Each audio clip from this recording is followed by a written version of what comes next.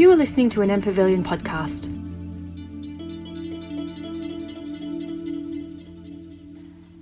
And it is now also my great pleasure to welcome Nikki Henningham here. Nikki is a researcher with the E-Scholarship Research Centre at the University of Melbourne, and while there she spends a lot of her time working on the Australian Women's Register, and in that capacity doing a lot of oral history work. And it's her work as an oral historian that she's been engaged in a project called the Invisible Farmer Project. Nikki, are you going to talk a bit about the Invisible Farmer Project, or do you... I'll give a little bit of background to it, yeah. Okay. So I'll just hand you over then. I really do. This is a first for us. We've not been down here to the M Pavilion. The M Pavilion gets dismantled every year and then set up in another place, and a different kind of M Pavilion is then rebuilt here on this site. So we'll give a more detailed introduction to the Placing Gender workshop once we're at La Trobe's campus in Collins Street, but I'm really delighted that we can kick off here with Nikki. Thanks. Thanks, Katie. And thanks, everyone. Do you mind if I sit down to start with, and I might stand up or whatever? But I'm delighted to be here, and I'd like just to acknowledge the traditional custodians of this land. It might interest you to know that Yulut at Weelam means river, people of the river camp, and it's connected with the coastal land at the head of Port Phillip Bay, so way back there, extending to the Werribee River and through to Mordialloc. It's a huge area, and these people are part of the Boon Wurrung, one of the five major language groups of the Greater Kulin Nation. And so I'd like to pay my respects to their land, their ancestors and their elders, past, present and to the future. Now this pavilion, these parklands, rest on land where people have been in a conversation with their environment for thousands of years. For countless generations, it was a traditional and highly significant camping and meeting place for the local custodians. These people had and still have an intimate relationship and deep connection with the land, how its seasons worked. And having lived in Melbourne pretty much all my life, I could use some help with this. They knew how its plants grew and its animals behaved.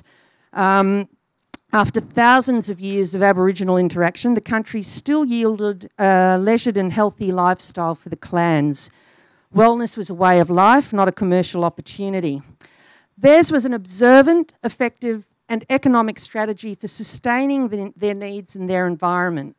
Skills were learned by observation, imitation, real-life practice and from oral tradition. The daily needs and the needs of future generations were synonymous. They knew about environmental sustainability. Animals and tubers were the primary foodstuffs of the people. By the Yarra River, they caught eels in weirs of stone and woven funnels. Mussels, fish and tortoise were harvested. Ducks were caught using returning boomerangs. Kangaroo and emu were stalked and hunted. Many plants and roots were eaten, with the yam daisy, murnong, being the most important of these. Now, firing the country in patches kept the denser vegetation from shading out the important lilies and the murnong. It promoted new tender grass for grazing kangaroos. Wouldn't it be great to see some grazing kangaroos around here? Now, women worked these patches of land with their digging sticks as they dug for murnong, thinning out the clumps, aerating the soil and replacing root pieces, much like gardeners do with irises and daffodils. There were native fruits, fibres that were made into clothing and implements, like baskets for catching the eels and so forth. Aboriginal women, like women throughout time, dedicated much of their time to family and domestic responsibilities, in particular collecting and gathering food as well as medicines. They possessed detailed knowledge of their environment. They were educators, teaching their children how to locate, gather, prepare food, and which foods to avoid due to poisons or cultural associations. The food collected by women, such as seeds, fruits, roots, small game, shellfish, provided a regular diet for Aboriginal families on a daily basis. This was an amazingly productive location, and women were actively involved in land management. So I offer you all this information before I make a statement of regret about the Invisible Farmer project. Not enough was done early enough in the project planning to establish links with contemporary Indigenous women who might be able to answer the 60,000-year-old question of what were the first Australians doing that enabled the land to be continually renewed and productive. I'm not saying this in order to attribute blame to the project team. It's directed more at funding schemes and guidelines we work with that don't enable us to take a longue durée approach to building relationships in our sort of grant applications. So I don't want to bog us down in this morning, but I guess I just wanted to warn you that this is a very settler-oriented project and to that extent a settler-oriented presentation. And within that context, the focus, or our focus on work thus far in the Invisible Farmer project has been on collecting data that helps us understand the development of the Australian rural women's movement, which was an activist movement in the 70s and 80s, during which farm women around the country united to say they were as mad as hell and they weren't going to take it anymore. The politics of this movement were and remain complicated, and in my experience through the project interview program, most women are still working those politics out. In a context of Me Too moments and sexual harassment scandals that have loudly resonated with many women on the land, the relationship between personal and parliamentary politics has been the most important focus for many women I've interviewed. Having said that, regardless of the narrative and what they thought or think they were fighting for, a different way of managing the land for sustainable futures is always part of the story. Indeed, the CEO of the National Farmers Federation, a woman, the first woman ever to have held the position in Australia, Fiona Simpson, placed sustainable futures front and centre in her address to the National Press Club in August. Sadly, it didn't get the attention it deserved because a bunch of climate change deniers were busy ditching their more progressive leader of parliament at the time. So anyway, what I'll do this morning is give you a little bit of background and some very work in progress observations from some of the interviews I've done with women who farm over the past couple of years as part of this Invisible Farmer project. So the full name of the project is The Invisible Farmer, Securing Australian Farm Women's History. Funded for 3 years, we started in 2017, and I think technically we can keep going till about March 2020, through the Australian Research Council Linkage Project scheme. And it is undertaking the largest ever study of Australian women on the land. It's a multidisciplinary team of scholars in partnership with experts from cultural institutions, government and community groups, working collectively to redress the ongoing invisibility of Australian farm women in cultural, historical and contemporary narratives. By promoting collections in existing repositories, unearthing materials held in private hands and proactively creating new collections through topic-based oral history projects like the one I'm doing, but also quite proactive social media campaigns, the project is making public the stories of women on farms, mapping the diverse and complex contributions of women to agricultural production across time and across Australia.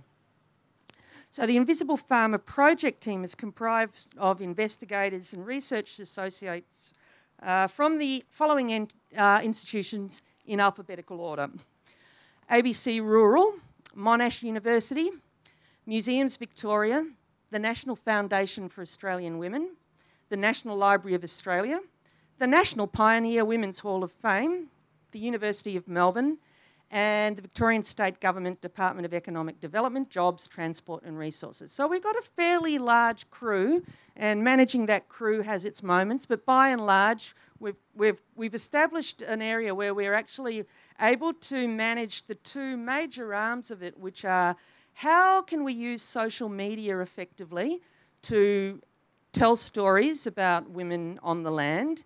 How do we get people to, provide their own stories in that context? And so that's, that part is largely being handled by scholars at the Museum Victoria. And then there's the other side of it is, I guess, the broader research project. And within that context, we've got 2 PhD students who are doing the bulk of the writing for that. So one of them is based at the University of Melbourne, and she's undertaking history and legacy, a project on the history and legacy of Australian women in food and fibre production. And that includes looking at these women who are part of the Australian rural women's movement. And there's also a contemporary analysis of women in agriculture. And both of those students are doing quite case study, region-focused projects. And you might find once they're further down the track, they'll have some really interesting information for this group. And so both of the historical and sociological studies are involving the collection of oral histories and documents of women involved in the movement, along with other stuff which is out there, that we know is out there.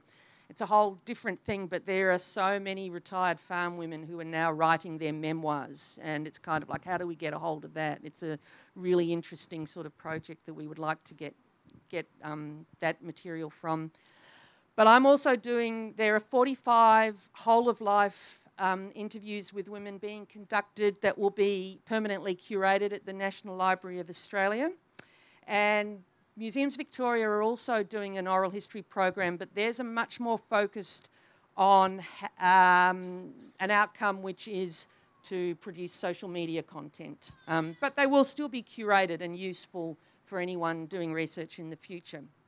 And I guess attached to all of this as well is the other side of another key area is actually assessing the power and I guess the potential of digital narratives, of online interviews, of online transcripts, social networks and so on and so forth, to actually sort of figure out how does storytelling change people's lives in its various different forms. And so you could argue that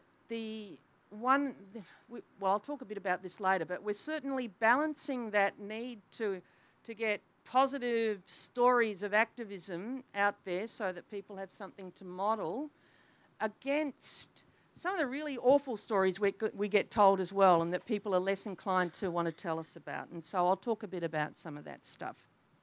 So as I said, my job is mainly to do, at the moment it has been mainly to do National Library interviews. We've got 45 of them for various reasons, which mainly relate to the 2 PhD students. I'll be doing about 25 of them. They'll do 10 each for their own research. And my job is to conduct those interviews, summarise them using the National Library's super metadata creation tool, which is done in the vague hope that these women will allow online delivery of their interviews. Thus far, there have not been many women who I've interviewed, which is 22 thus far, who've permitted open access. And when I say not many, I mean only one. So with a budget of 45, we can't hope to be quantitatively significant, but the qualitative case data that we're collecting is going to provide crucial research data for both the major research projects. Because the 2 PhD students are closely focused on Victoria, I've been working mainly outside of Victoria. And my 22, about 25 narrators are retired, 25 are semi-retired, with the rest still actively involved in farm production. Most of them have worked on family farms or fishing enterprises, with the bulk of them marrying into those farms. Only 4 of them owned their farms as sole proprietors, and only one of those inherited it. And even then, she says it was because there were no sons. So old traditional habits of succession are dying hard and remain a key point of familial contact. Now, as well as providing crucial research data, the interviews are providing a critically important platform from which women can share their voice. To be told that your story is important now and into the future, and that someone is prepared to spend several hours recording you tell it is a really powerful and confronting message. And some women have warmed to the task slowly, not really being prepared to take the microphone. But once they decide to take that leap of faith and share stories in the belief that maybe doing something might bring about change, they become unstoppable. I spent 7 hours with a woman in WA before we got halfway through the themes. It was just extraordinary. I was exhausted. It was on a farm outside Esperance, and the plan had been that I would be going back home. There was no way I could get home. It was just so. Anyway, there are a lot of them for whom this has just been super important. And as anyone who's done any oral history interviewing knows, most of the juicy stuff gets said when the recorder is switched off. But some of my narrators have been happy to stay on the record with the assurance that it won't go public access. Some are even okay that I mention their names in public presentations, but I would ask that nobody tweets anything that could identify them. So, yeah, I would just hope, I will mention names for a couple of them because it's kind of important, I think. I want you to buy their stuff. So anyway, here we go. And it's actually an interesting tension, that one between wanting to be heard but not being quite ready to take the flack that might come with it. And a good example of this came for me in February this year when I completed an interview with a sweet potato grower who farms at Bargara just outside Bundaberg in southeast Queensland. As I walked into the packing shed, she told me that she'd almost called to cancel, which would have been a real pain because I'd had to change all sorts of tickets to get to Bundaberg. But anyway, it's sort of, yeah, it's southeast. If you know where the Gold Coast and the Sunshine Coast are, continue driving 4 or 5 hours above there. Yeah. Yeah, but even, yeah, no, so it's beautiful though. It is well worth taking the trip. It's gorgeous. But anyway, so I asked her, why did you nearly cancel?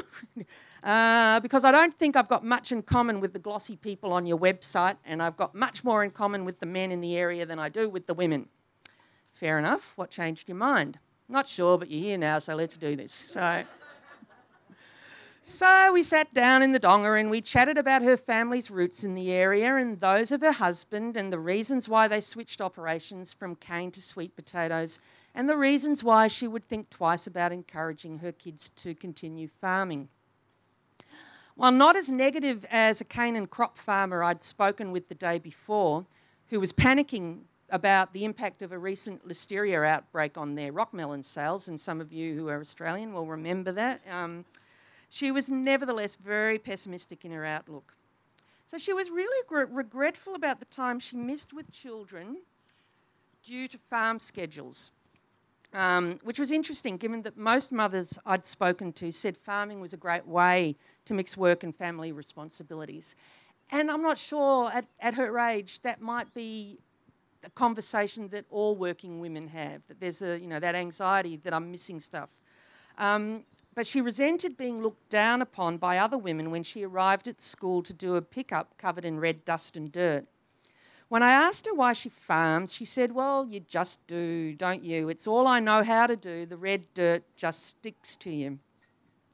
And I'm now starting to see that narrative of being grown in the place, of dirt in the nostrils and under the fingernails, is a very common trope for some women who continue to farm despite saying they wouldn't recommend it for their children.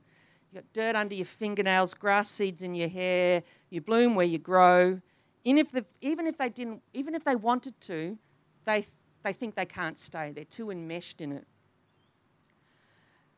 Many women I interview will say words to the effect of, this probably wasn't the story you wanted to hear, I hope it wasn't too depressing. And I find that response interesting, as if it's their responsibility to talk about their life experience in a way that is palatable and easy on the listener.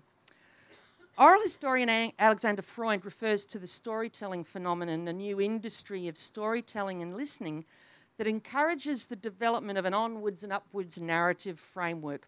Hardship followed by eventual triumph.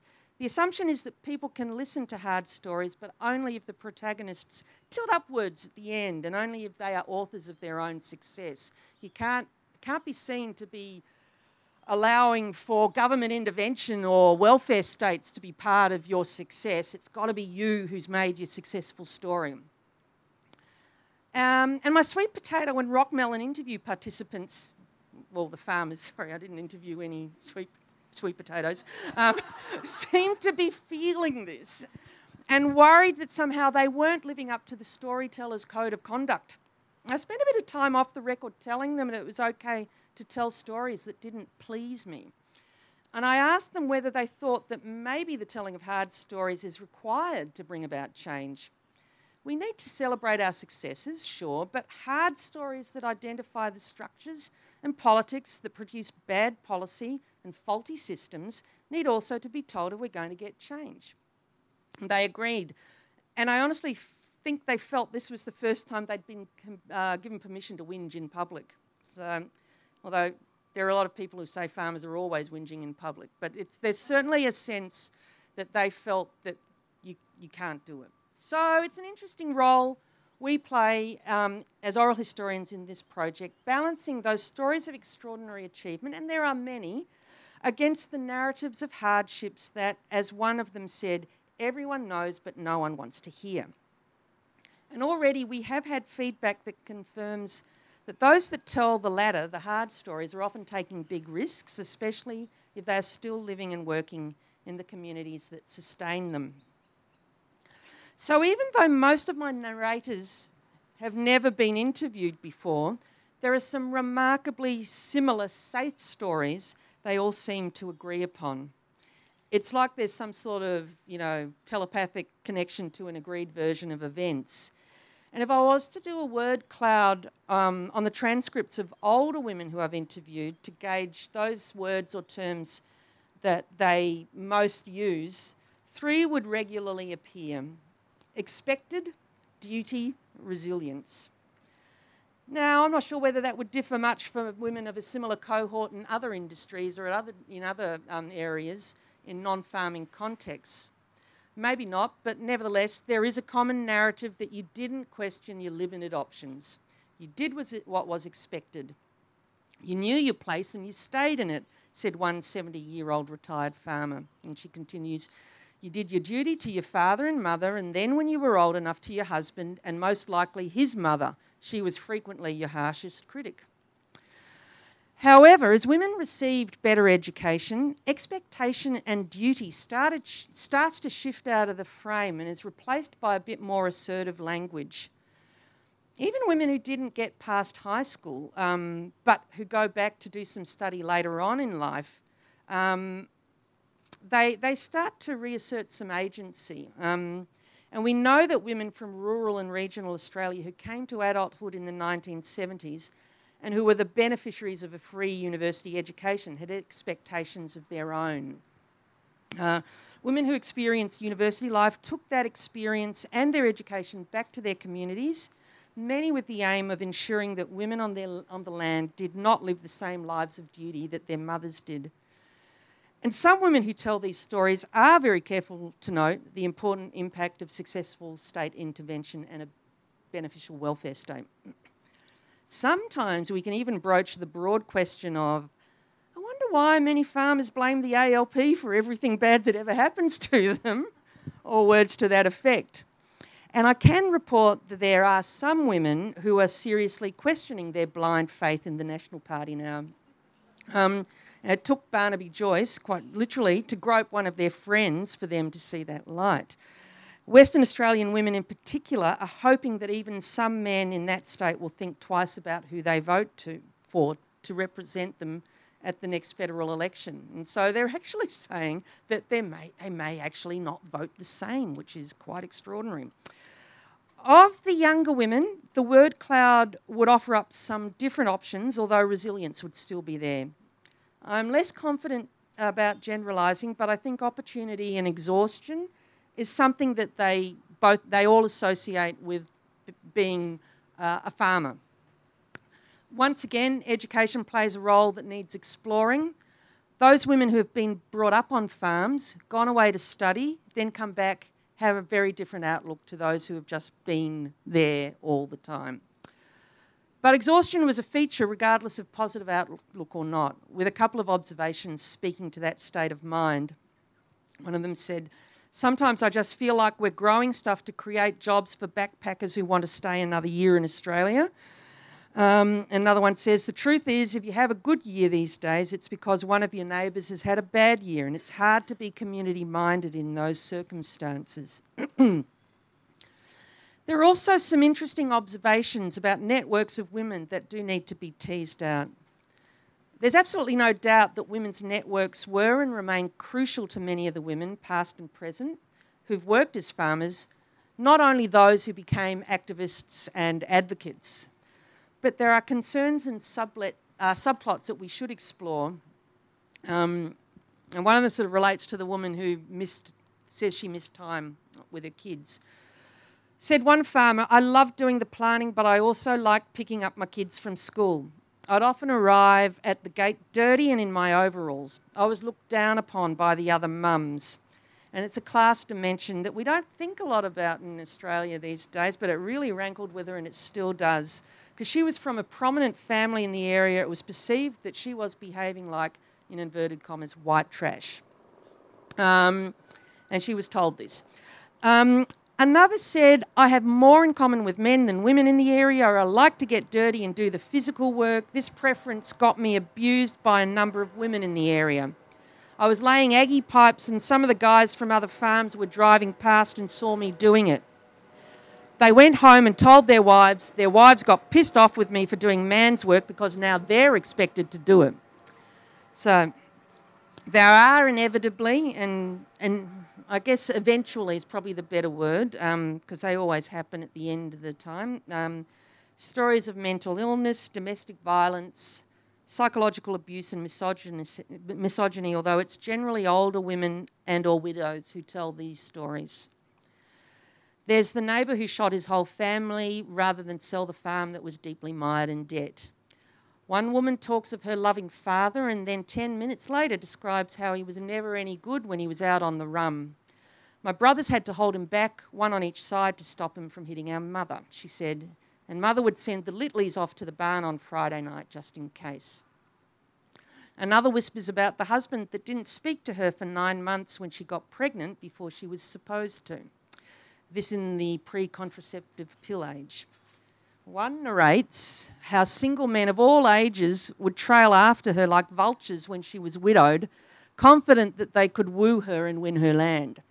She steadfastly remained unmarried, although banks made it very difficult for her to do so and would refuse to lend her money for improvements, which certainly they would have lent to men.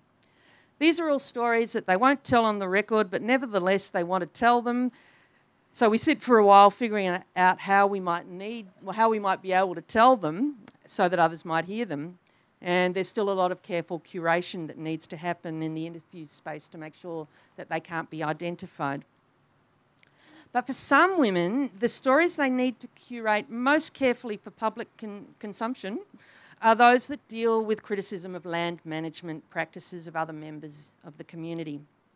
There's a lot of shifting in the seat and avoiding eye contact when I ask them 2 questions. First one is, what do you know about the Indigenous story attached to this land?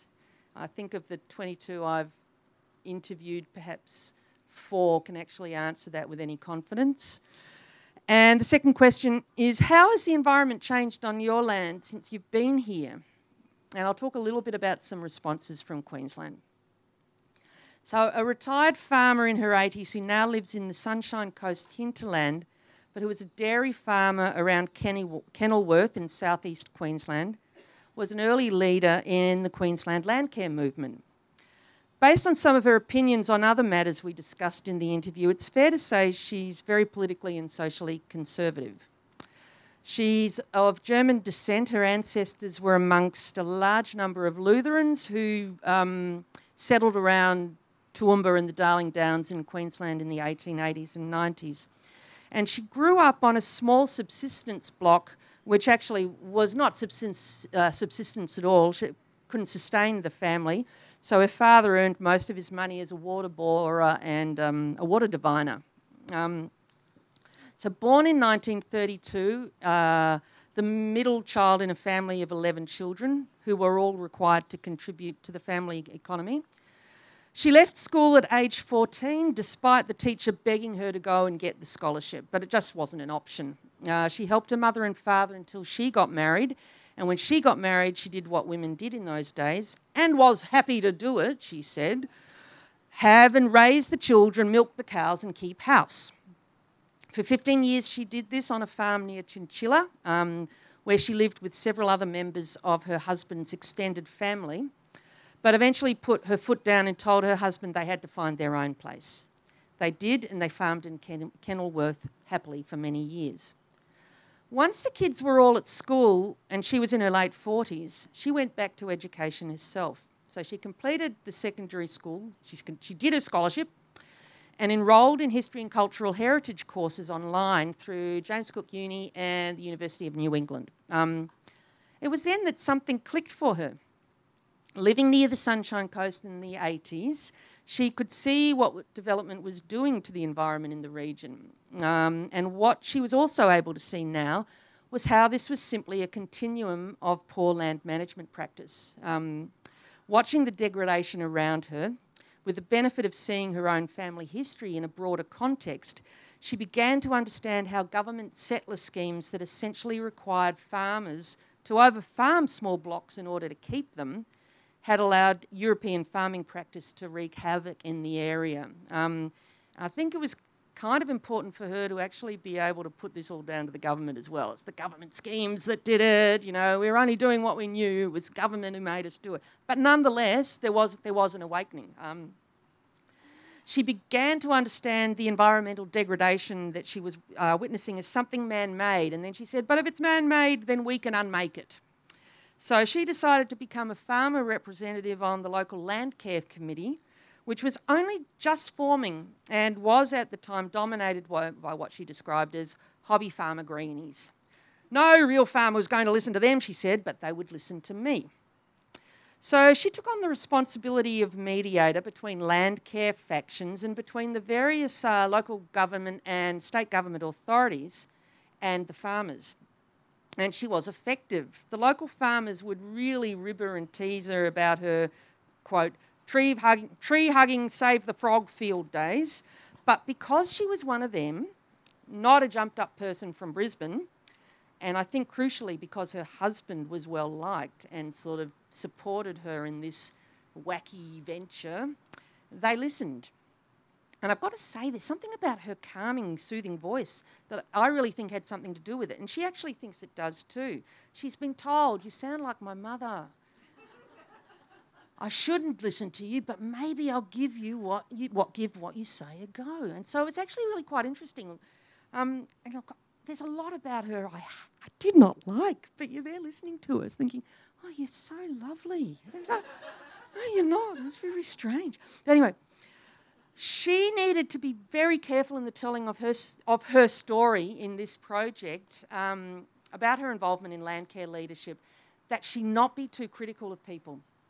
She's still involved in the relationships are still quite precarious, with many farmers still believing that no one has the right to tell them what to do on their land. So she repeats her mantra, it won't work unless you work with it, which when you think about it is just another version of what Aboriginal people have actually been saying for the 60,000 years. It frustrates her that there are still some farmers who talk in terms of mastering the environment, which is a really big change for those sorts of people. And then she says, but men think they can master anything. So it's really, she's a complex person.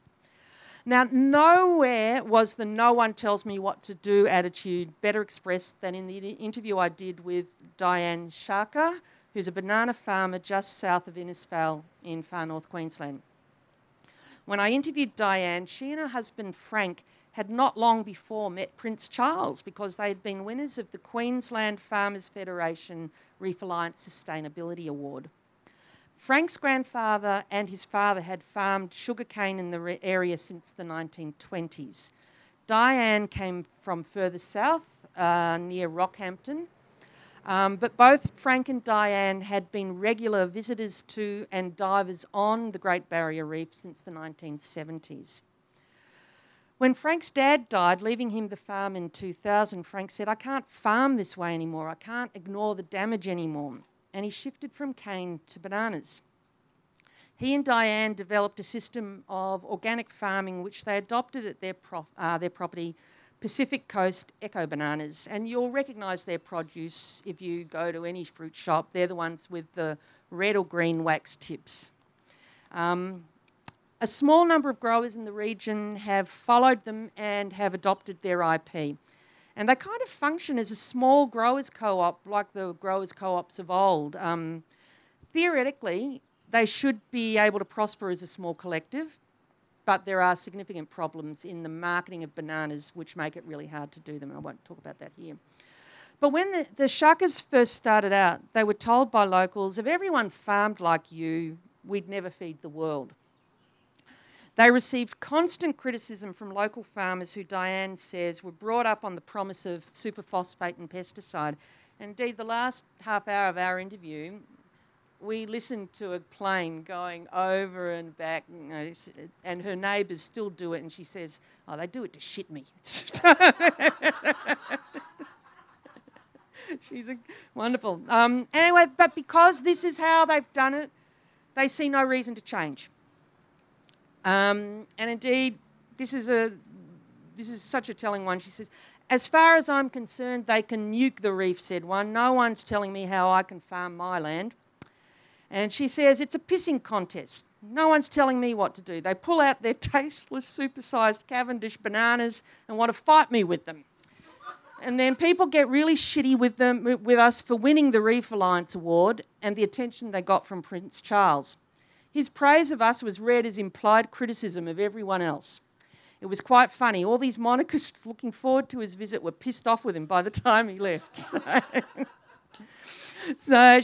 But she feels real despair that people in urban environments don't understand what's happening to the reef, because they'd buy their bananas. But more than that, they'd be putting pressure on all farmers to change their practices, not just on the government to stop the Adani mine. And that there's this whole sort of sense that it's easy to focus on that, but there's a whole heap of small stuff that's going on. But then she says, if you haven't seen the change to the reef, then why would you care? The Great Barrier Reef is just an abstraction for most Australians. Can women make a difference, we ask?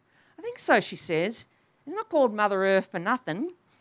I truly believe we care more holistically, but even Mother Earth is a bitch sometimes. So, having said that, she has noted that there are many more young women taking up farming in the far north who think differently to their own fathers, essentially. And this gives her hope that not all is lost. So there's people like Crystal Watkins, who actually won the Australian Rural Woman of the Year award this year, whose natural evolution banana flour products evolved from a total accident. They basically ran over a whole heap of their ladyfinger bananas, didn't realise that they'd done it. They dried, and then they found out that all these animals were just eating the flour, and they did various tests on it, and it turns out that their flour is one of the best things you can eat if you're a diabetic. So there you go. So anyway, what they do is they've used it as a way of getting rid of waste on their farm, and so it's a really neat little thing. And it's quite interesting because Krista is also a highly marketable person herself. And I think this is one of the things that's becoming quite different, that a lot of those women realise now that they have to tell their own story of their own produce. And that connecting, it's more than just the glib sort of, paddock to plate, that there's actually a story that they can tell, and that how would you put it? That sort of job as being the storyteller or the writer or the advocate has actually been something that a lot of the women have taken on through time. And so there's Krista, and then there's Jessica Feely, who runs Blue Sky Produce mangoes and avocados with her husband Matt. And they're attempting to introduce artificial intelligence to their production to improve output without placing as much stress on the soil and using as much water and so on and so forth. These people believe climate change is real, but they're tired of arguments about who created it. They just want policy to manage it. They're sort of getting the politics are becoming exhausting for them. And those last two I mentioned have reason to be particularly on edge about it. They both farm on the Atherton Tablelands in far north Queensland, an area known for relatively mild tropical weather and a reasonable amount of rain. Yet in the last month, both farms have been bushfire affected, in Krista's case severely. Natural Evolution lost the bulk of their crop just a week ago in the fires many of you would have read about. And she said, this is not normal. Farmers in this district are used to losing stuff in cyclones, but not to fire. And the Feely Mango Farm was singed around the edges a week before the picking season started in November. Since then, they've had extreme heat, terrible dry storms, and bugger all in the way of rain, and a lot of their trees have just sort of lost branches and so on and so forth. So Jessica is one of those young farmers who see all sorts of potential for her children in a life on the land, but her confidence has been shaken this year. And I'll just leave you with a paragraph Jessica posted on her on social media last week that best describes how she's feeling. Dear Mother Nature, I'm sorry, but I feel it's time to end our relationship. Our unique love-hate arrangement is becoming more hate and less love. First it was the bushfire days before we started picking Kensington Prides, then 2 weeks of insane hot weather where it got to 40 degrees, just enough to sunburn all the R2s, which are a Bowen mango. And now, hours before we start picking the R2s, it's an all-wind, no-rain storm. A healthy relationship is built on trust and compromise, give and take. Recently, I can't trust what you will do tomorrow, and it's all take and no give. Sincerely, the farmer. I'll leave it there. Thanks.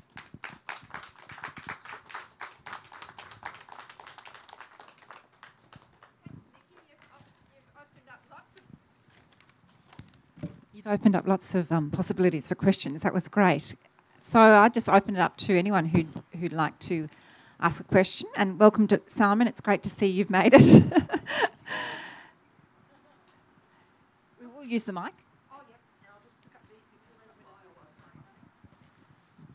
Nikki, thank you so much for sharing the work. It sounds like a fascinating project. But what I'm struck by is I was doing research on anti-herbicide activists, and in the northwestern U.S., they had rural farm women that they were organizing that were like timber women, right? So they actually identified as timber women. So I really think it's interesting that the 70s seemed to be this moment when women in agriculture, right, like kind of like it's almost like a global uprising. Oh, absolutely. And I'm curious if some of your interviews show any hint of like this awareness of like the international nature of it. Without question. And in fact, the first international conference for women in agriculture was held in Melbourne in 1994. And a bunch of farmers, mainly from Gippsland here, so to the east of this state, were heavily involved in that. They actually connected with Canadian women in the first instance. I did a lot of work with Canadian women, but I think there might have been something like women from about 80 countries who came to this, and then, there was a lot of connection internationally, and I think that's where a lot of them actually, some of them got a lot of the, whatever theory they use, and in fact, even those women who were had gone to university and had come back, they were establishing all sorts of links in, say, Papua New Guinea and India and so on. So it is most definitely part of the movement, yeah. And the question about the comment about the pesticides, women in the cotton industry here were full-on activist, and they still are, yeah. So, no, thanks for that.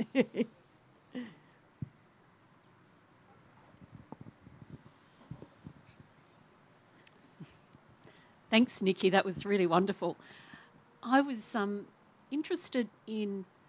really interested in your comment about the narrative that women feel they are able to tell, and that they have a sense of responsibility to make it palatable, and to, even if they talk about hard things, it has to have an uplifting end to it. Because I think that's so true in my experience of doing oral history too. And I guess I wondered, do you think that is also a narrative when you've interviewed men, that they also feel that same sense of responsibility? I haven't interviewed any men for this project. And in fact, I was thinking about this the other day. I don't actually do a lot of interviews with men. Most of the projects I've done, and I think it's by virtue of the fact that we're in, I do them for the Australian Women's Register, have been women's groups. Having said that, those that I have done have normally been interviews with men of public achievement, and within that framework there's far less presence of an imposter syndrome that most women think, and I sometimes wonder whether this tendency to have to tell a nice story is actually all part of that type of continuum. I'm not quite sure. I think as well, maybe, at least in this project, some of the nasty stories relate to topics that have not been spoken much about in public anyway. And so those stories of domestic violence and financial hardship and so on and so forth, they're new stories for people to tell, I suspect. And it's quite hard. There was one woman in particular who I spoke with who was in her 80s, who told a story. I think you might have been at a paper where I've told this before, where she told a story about pack rape. And she's regarded it as her belief that I just have to keep telling this story because then maybe other people will tell their stories. And I've got nothing to lose. And I want those men named and all that sort of stuff. So, yeah. Yes, I don't know whether that answers your question. Yeah. Yeah, no, that's great. And I imagine that's what's feeding into the fact that of all these life history interviews you've done, you've got so few that are prepared to go online access. Yep. Yep. Which is a real shame, but I can see why. No, definitely. Yeah. It is, and look, most of the time that's because they don't want their kids to know about it. Yeah, it's a bit, which is kind of strange because a couple of interviews I've done, the oldest daughter has been hanging around the farmhouse, and that's been challenging.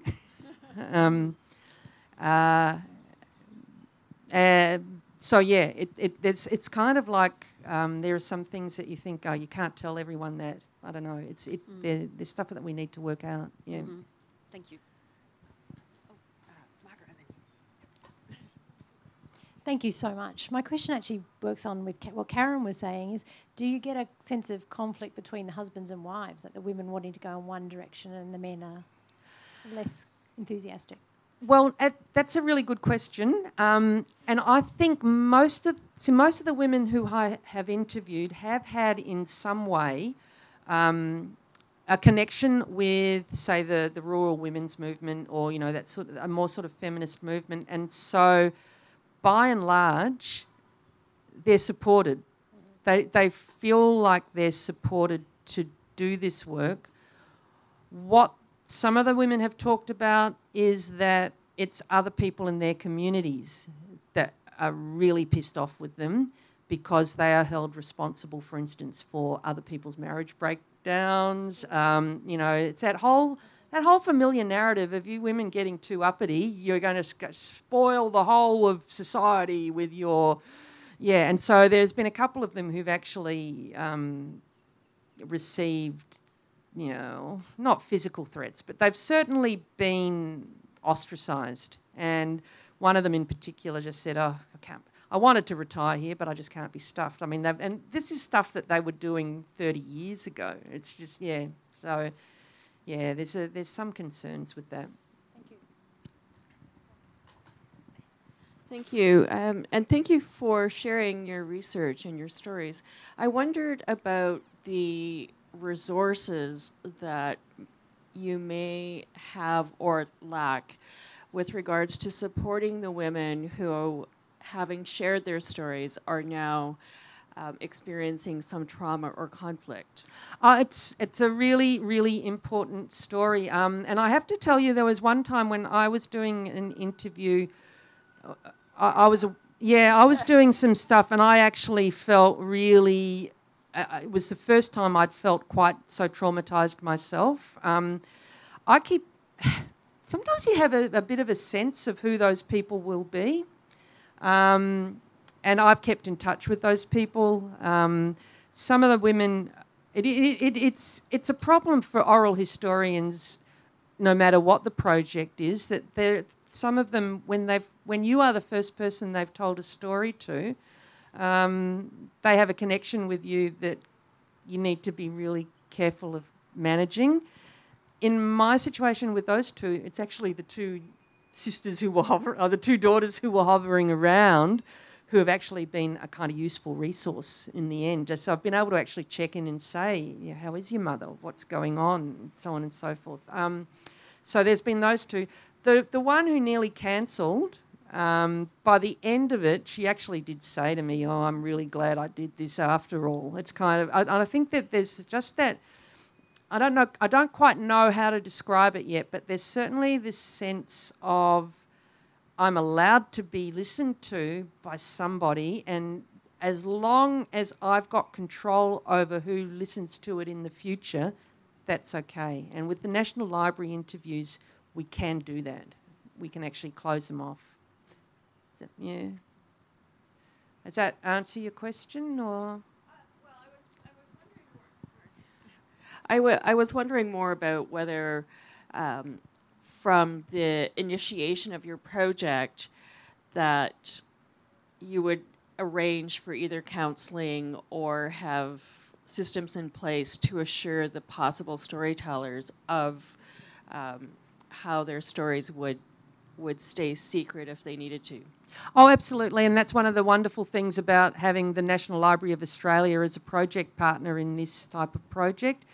Those sorts of systems are set up, and it's all part of the ethics procedure that we have to go through, so that we do provide information about that kind of support.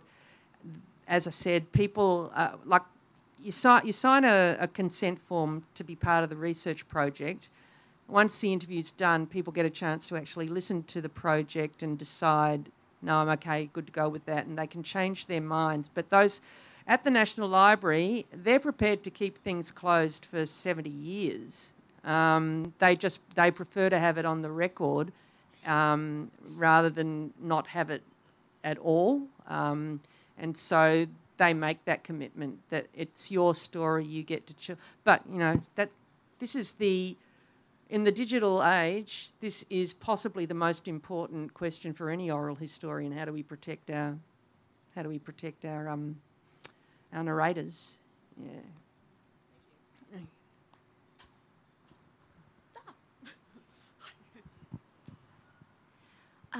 I was really struck by that evocation of a woman who had red dirt under her nails, and she was covered in red dirt. And when you said that, I was reminded of coal miners in Wales, in the Rhondda Valley. I've spent some time there, and when I've talked to coal miners, they not only have described, just how physically enmeshed they were in that environment, and the difficulty that they had literally scrubbing their bodies clean.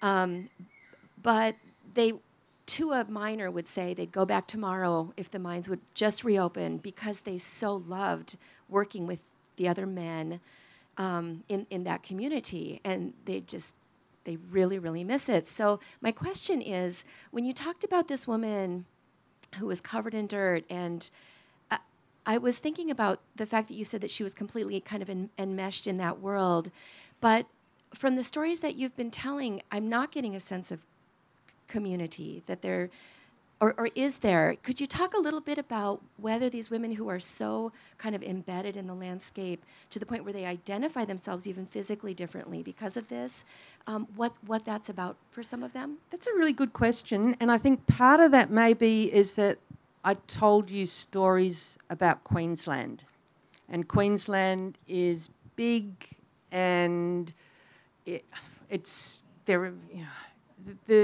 The involvement, or rather the involvement with community, is actually something they talk about. It's just really hard in that sort of big space. And you ask them about things like online networking and so on, and they say, if I've got to go up the hill and hold my phone up here, in order to actually, order something from, someone, there's no chance I can be involved in it. So I think there's certainly a sense in the places I went to in Queensland that community is hard to establish, and that is not the same in Victoria, where you can argue that the first parts of this women's activism and the networks were created. Well, not argue, they were established in Victoria. And it is a matter of geography. It's just a lot easier to do in Victoria. I think as well, in the places that I talked to you about, government was less involved in helping to establish networks. It took them a lot longer. They did actually have a very good Queensland Rural Women's Network, which people got involved in, got defunded for a while, and it's now been re-energised. So it is something that they talk about, and I think it's something, yes, it's certainly something that we should explore further, just that different regional stuff. But thank you for the reference to the coal miners, because there's something about that so elemental, that it's worth examining, thank you.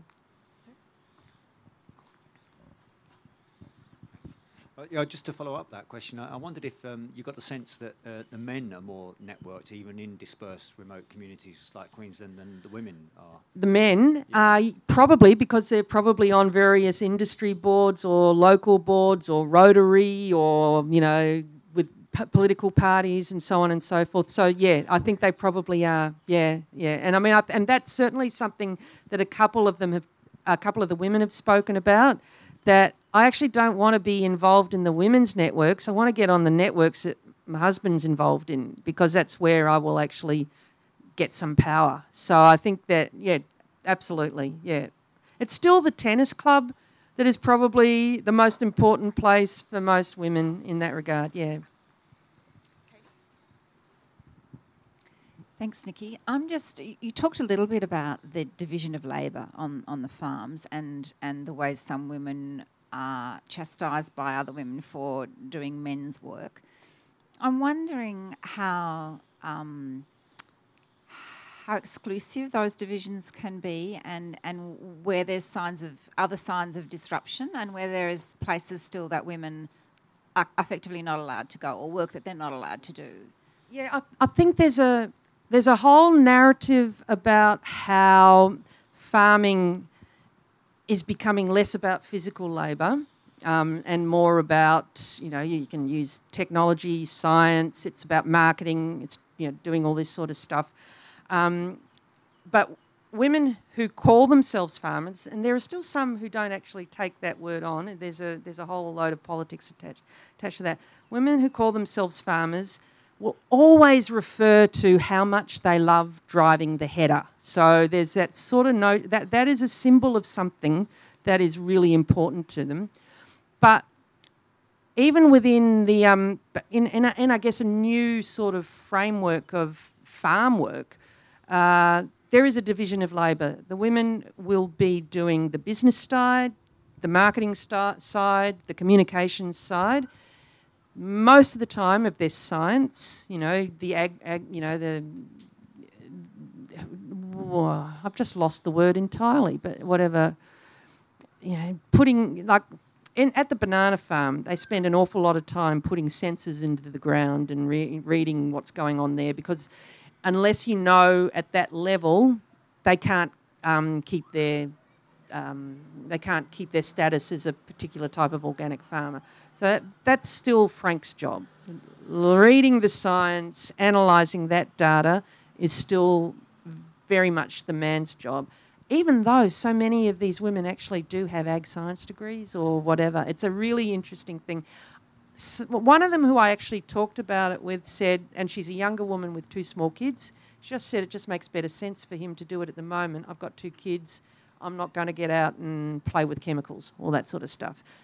But then she did actually say, although I probably wasn't doing it that much anyway beforehand. Yeah. So I think it's different.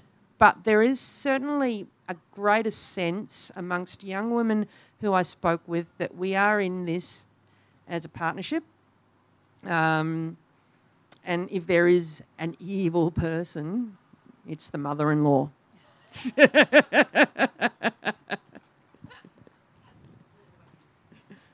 It's always the mother-in-law. It's always the mother-in-law.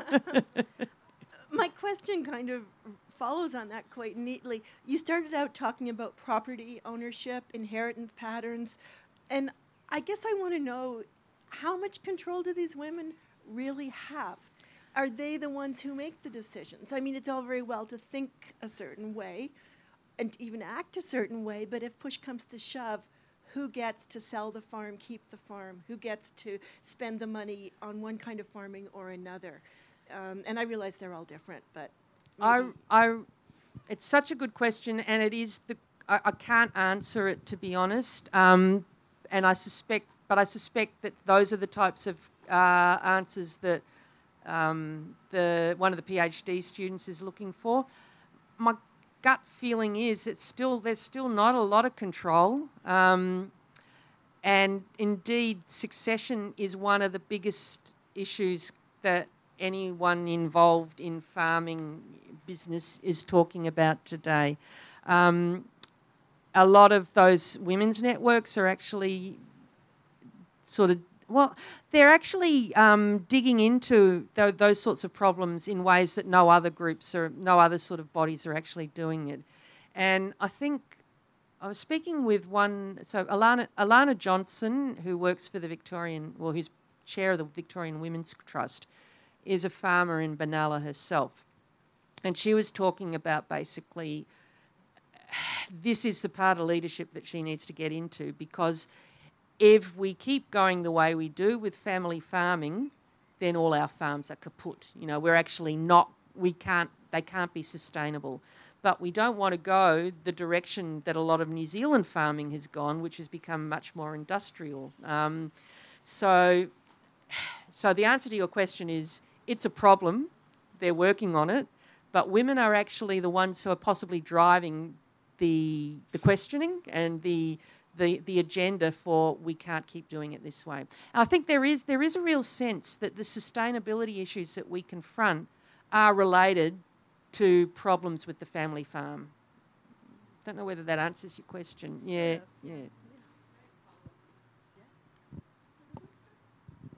Hi, thank you for this. I just want to follow up on that question. You're telling these stories, and all of these women, except for like the widow, are married and they have a family. Is that correct?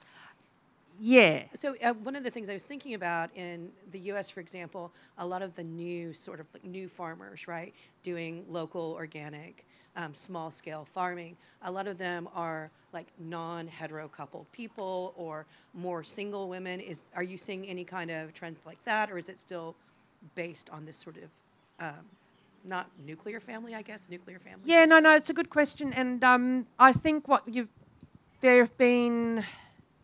So, for instance, in that Bundaberg area, there's a queer couple that actually, they're called Shackleroth Farms. They've got they have a high profile on not Instagram, on Facebook, but I'm not sure that they were people who actually grew up on farms. I think they actually decided they wanted to farm. They were both police women, I think, at some stage. So no, there's certainly a sense that there are fewer single women doing it on their own.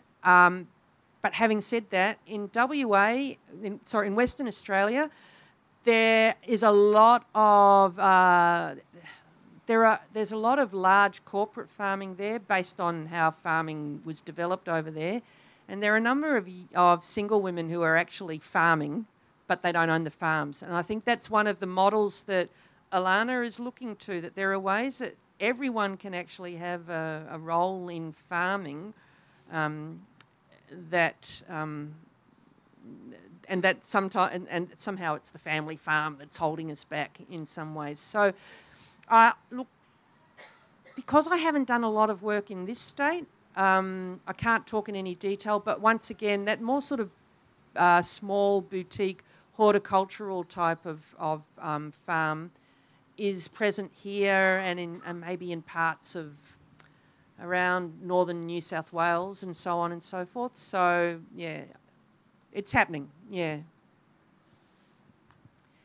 Can I take the microphone prerogative? Thanks, Nikki. I was wondering about the ethnic diversity of the people that you're speaking to and how that looks and what you're able to contact. Yeah, I wonder that. Not great. Yeah. No, North Queensland Italian, Italian market gardeners in South Australia, but not great. And that'll be... we have tried to get into, I guess, interviewing some people from Vietnamese market garden communities, and that's actually been really hard. I imagine there are concerns about work arrangements that they're not happy with. But I don't know how much of that, the lack of diversity is also a reflection of what the reality of land ownership is as well in areas. So, yeah, it's imperfect on that score, yeah.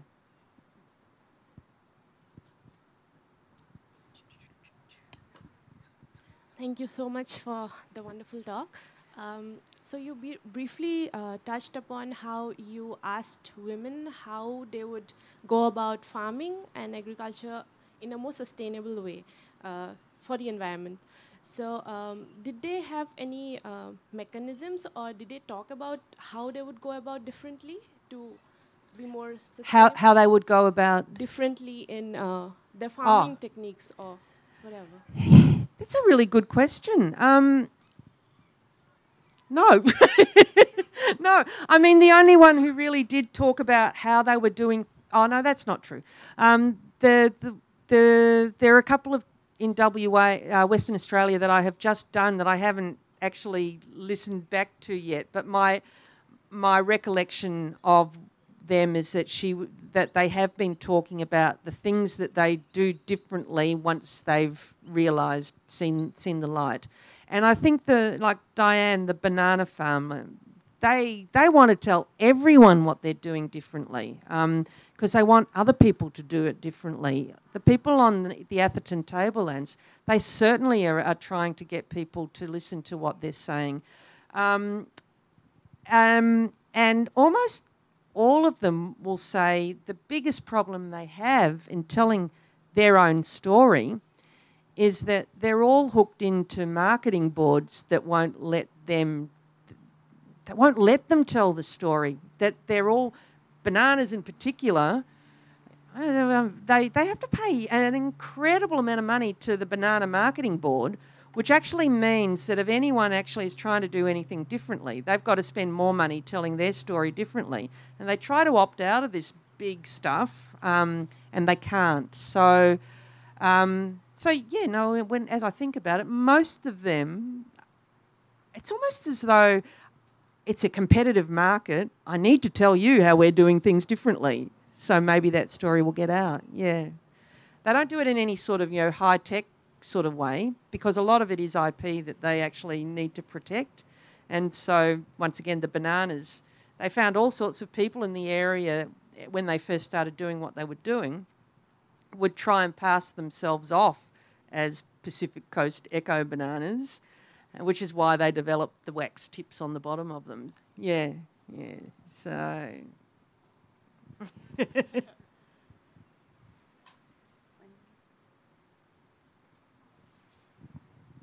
just follow up that, because it relates back to your comment in opening, Nikki, about, or two comments. One was the ways in which storytelling can change people's lives. And then the other comment you made about the tension between wanting it on the record or agreeing to put it on the record, but not wanting to go public, so not wanting it to be accessible. And so the tension there, as you've just been discussing around, I mean, telling you and not wanting to go it on the record isn't going to change anything. I know. I mean, in the public sense.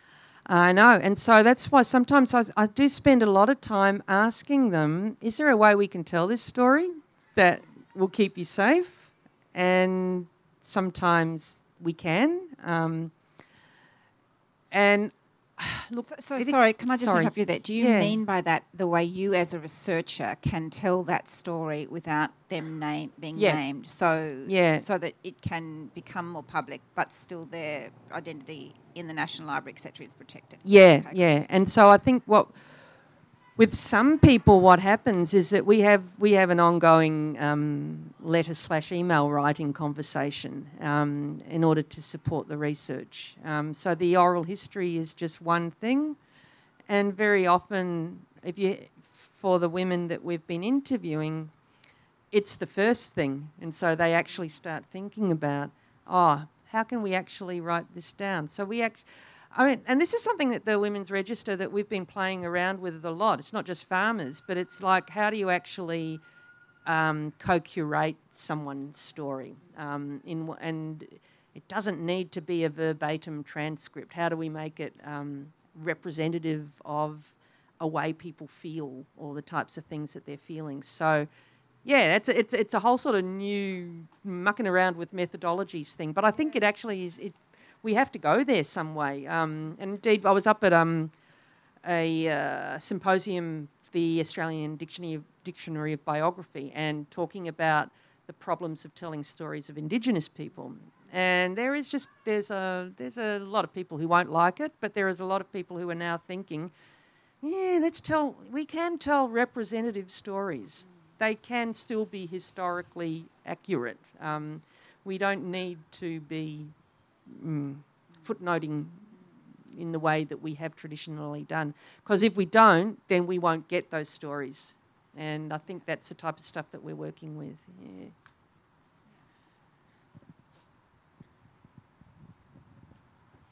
On that point, you said that 4 of your interviewees had an understanding of Indigenous farming practices on their land. I wonder if you could tell us a little bit about how they know about those practices, how those 4, how that kind of knowledge has come about for those farmers. Okay, so for some of them, when they say, we're a 5th generation farmer, we will say, so you've got to have stories about how they got that land. And some of them say, oh no, don't really know an awful lot about it, but we know there were middens over there or what have you. So in other words, the stuff's still on their property. It exists. They know it's there. There's been a couple of them who've said, when we've been ploughing, we've found stuff and we've actually had to confront our own past. So those. There's another one. There's a couple of them who. So the funny woman who did the land care stuff in Queensland, she actually went. She had no sense of what was happening on the property before she did that, and so she then started actually going back and looking at tracks and things like that, and thinking, oh, okay, so that must have been where they were on the river. But I don't think I've read any of them in any sort of local histories of the areas that they farm. Oh, and the one woman I interviewed who was in Alice Springs, it's like you can't not know. Outside Alice Springs, you can't not know. But it is still quite... So it's still quite alarming how few confront, and there are some who have said, oh, we've made discoveries and we don't want anyone to know about them because that might change our relationship with the land, which Yeah, legally it can't, but there's still a great fear amongst all of them that Indigenous people, if they find out that there's a bit of their heritage on their land, that they'll come and take it all from us. Yeah.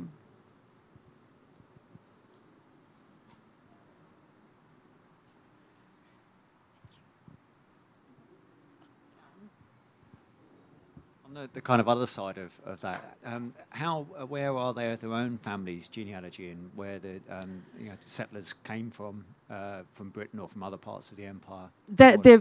I don't think I've spoken to anyone who hasn't got an interest in their own genealogy. And as I was saying, a number of the retired women have got heavily into it, and there are many of them are writing memoirs or what have you. And I was up at a Queensland Rural Women's Network meeting, and they were all selling their self-published sort of stuff. So there's a real sense that there's a project there to be done. I'm not sure how different that is from many women who retire and get stuck into genealogy. It's a seriously interesting form of history. And sometimes I think it's just that they've got the time to do it now. Yeah. But, yeah, everyone is able to describe in some way how they got there. Yeah, maybe 2 or 3, at least 3 generations back. Yeah.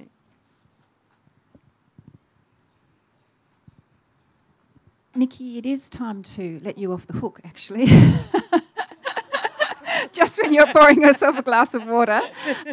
It's been fabulous listening to you talk, and then also to your really generous answer to all the questions that we've shot your way. And you've kicked us all off in a really fantastic way for the beginning of our workshop. Thank you very much. Oh, thank you. It's a pleasure. I thoroughly enjoyed it. Thank you. Good luck for the rest of the project. I'm really looking forward to talking to you more about it. There's so many resonances with other work. You are listening to an MPavilion podcast, conversations about design and the world we live in. Visit our archive at library.mpavilion.org and subscribe wherever you find your podcasts.